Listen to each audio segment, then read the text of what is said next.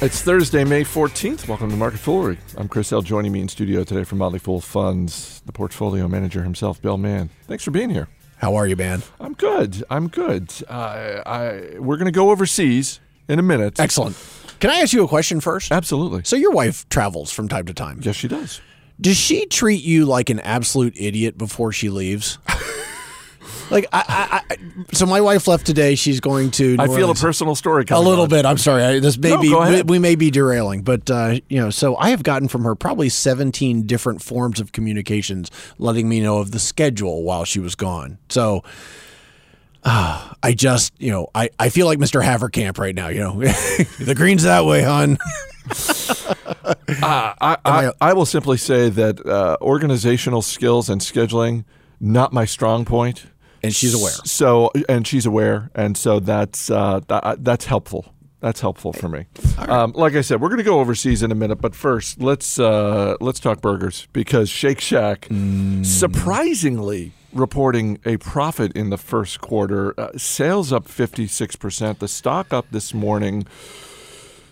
Sounds good. What do you think on balance? I on the one hand, it's always nice to see a surprising profit when the expectations are lower. If you're a shareholder, yes. And I'm not a shareholder. Yeah. On the other hand, I look at this and I think, yeah, but this is still a young public company, and this is still a small public company. Yeah. 66, I think, outlets total worldwide, which is not many. When Chipotle was first came public, they had something like 400. So this is dramatically smaller, but it does have something that Chipotle also had and still does have, which if you do a little simple math, they're making about $2 million in revenues per store per year, which is a lot, for a quick serve outlet. That is a hallmark of a well-run, well-received brand, especially when you think that most of those stores are new, right? So, yeah, they're crushing it. I wouldn't want to be involved with most of the, rushed out fast food, quick serve restaurant IPOs that have gone on in the last year. In fact, most of them have been dumpster fires, but this one's different because this one's different. I've never actually been inside a Shake Shack. Is it similar to Chipotle in that and we were talking about it earlier this morning, do they have a simple menu? Because as we discussed earlier today, McDonald's, Steve Easterbrook, the new CEO, trying to turn that business around. And they should try food. Well, and the latest that was thing, mean. I'm the sorry. latest thing that got rolled out was we're going to simplify the menu, and it just seems like, gosh, if all McDonald's wanted to focus on was increasing the throughput, if all they did was that, that would be enough to improve the business. And I'm just wondering if Shake Shack doesn't have the more complex your menu, the tougher throughput is going to be. I think that's true. I think that Shake Shack has something that both McDonald's and Chipotle have. And I think McDonald's does have a lot of problems. But they're all three really good at real estate. I mean, if you look at McDonald's, it is very rare when any McDonald's, either company owned or franchised, closes down. And the same is true with Chipotle. And so far, the same is holding true for Shake Shack. And I think menu simplification is one thing. That's certainly an option. Cheesecake Factory has gone the other direction. They hand over, the giant tome, and you can choose, the pasta dish on page 73 or whatever. And that's a way of doing things also. They could simplify, and that would be a very good thing for them. But McDonald's has just a wonderful, wonderful advantage by virtue of being so good at real estate. And Shake Shack and Chipotle are kind of the same. Let's move overseas, and I want to go to something that you tweeted out earlier today. Emerging markets have suffered bigger net capital outflows in the past 3 quarters than the financial crisis of 2008-2009. Yeah, incredible statistic. That's astonishing. Yeah, because if you think about risk scenarios, emerging markets are usually the first house to get burned down in a panic. People are like, oh, you got to get out of Pakistan or whatever it is. it doesn't feel in a lot of places like, for example, the U.S. markets, the European markets, or let's say any of the developing markets, that we're in a crisis right now. These markets are at all-time highs from a stock perspective. But when you're talking about the money being pulled out of emerging markets, you have two issues. One, you have the stock markets being depressed, and I think that they almost, by definition are, given their underperformance over the last 2 years to the developing markets. But it's also bad for the banks. I think we're looking at a potential banking crisis, and it's going to start in emerging markets again, because when you pull capital out of a market, that lowers their ability to lend, and it lowers their safety cushion that they have for the loans that they already have out in place now. So, to me, it's something to watch, and it's kind of mystifying. I mean, it just always feels like the market seems to be fighting the last battle. There are bargains to be had if you can, in these markets right now. And I think that is much less the case in the U.S. and particularly in Europe. I was just going to say, you spend a good chunk of your time looking at international opportunities. Yeah. Are you seeing more of those? Oh, yeah. Yeah. And it's in places where people seem afraid to go, places like Russia, places like, Brazil.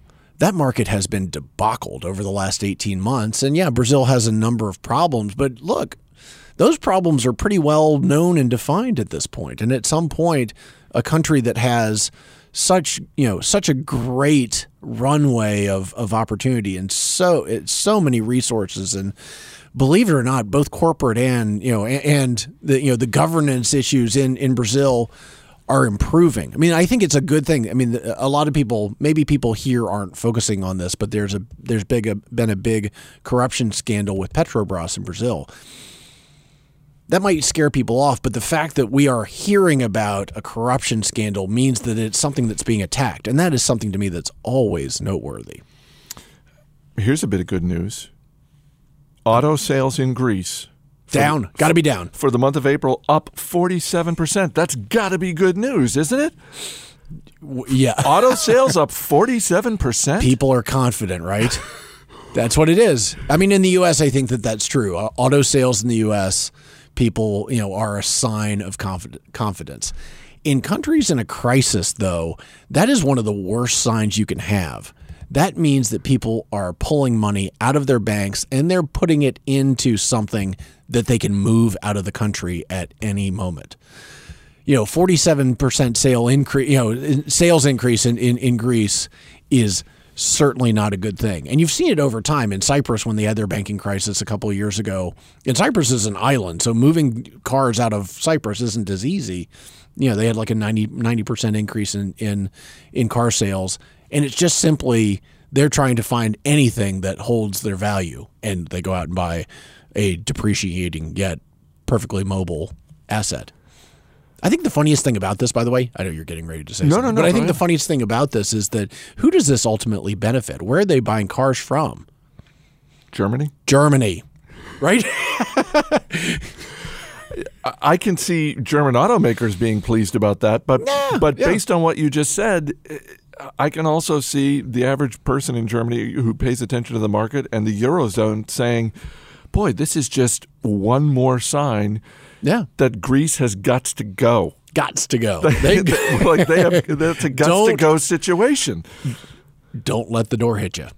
I think that's it does seem like this is the crisis of the decade. Not so much that it's huge, but that it's gone on for that long.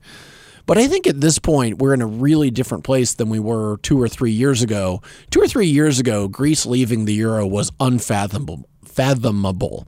Easy for me to say. Now it's entirely fathomable. I think people have gotten their heads around the fact that Greece could leave the euro.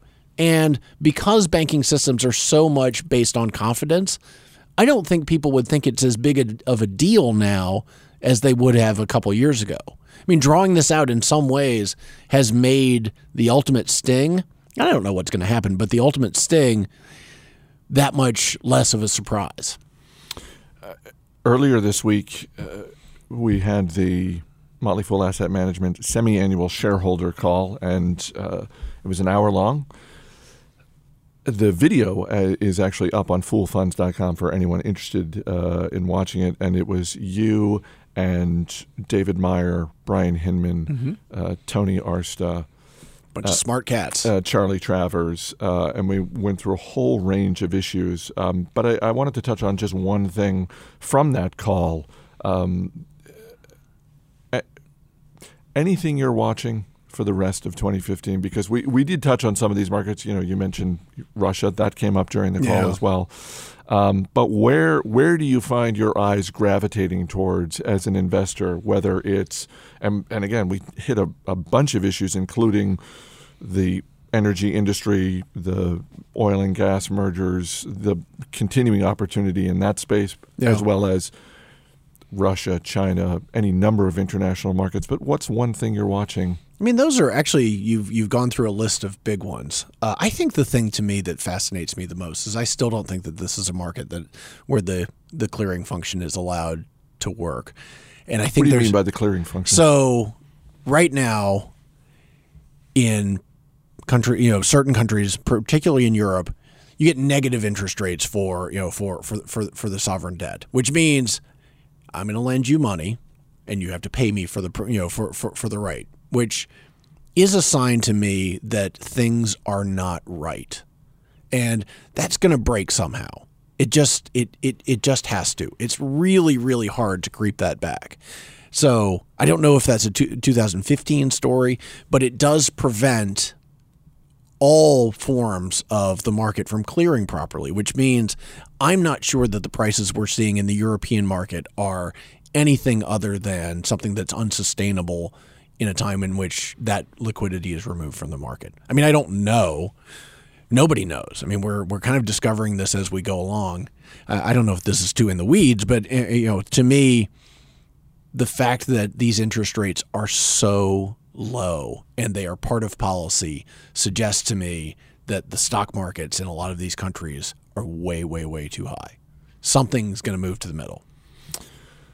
You can go to foolfunds.com if you want to see the video. I was advised by our colleague Matt Trogdon that if anyone is actually interested in watching this video, and it's labeled as May 2015 conference call, the video starts and it's blank for the first hour and 5 minutes or so. I guess the camera was running, and so there's nothing. So if you want to watch it, and there's a lot of in-depth investing conversation going on, a lot of good stuff there. Not the most beguiling video, but you got to fast forward to the 107 mark. So 1 hour 7 minutes into that video, if you're interested. That seems like the kind of thing we could fix. It does, but I'm just saying it sounds like the kind of thing that we will fix. I see, but I'm just saying for right now, what you got? You're going to want to fast forward, because otherwise, it's just it's a test pattern for 1 hour and 7 minutes. While you're at foolfunds.com, you can also sign up for Declarations, the free monthly newsletter from Bill Mann and his team. Thanks for being here. Always great to see you, Chris. As always, people on the program may have interest in the stocks they talk about, and the Motley Fool may have formal recommendations for or against. So don't buy or sell stocks based solely on what you hear. That's going to do it for this edition of Market Foolery. The show is mixed by Dan Boyd. I'm Chris Hill. Thanks for listening. We'll see you on Monday.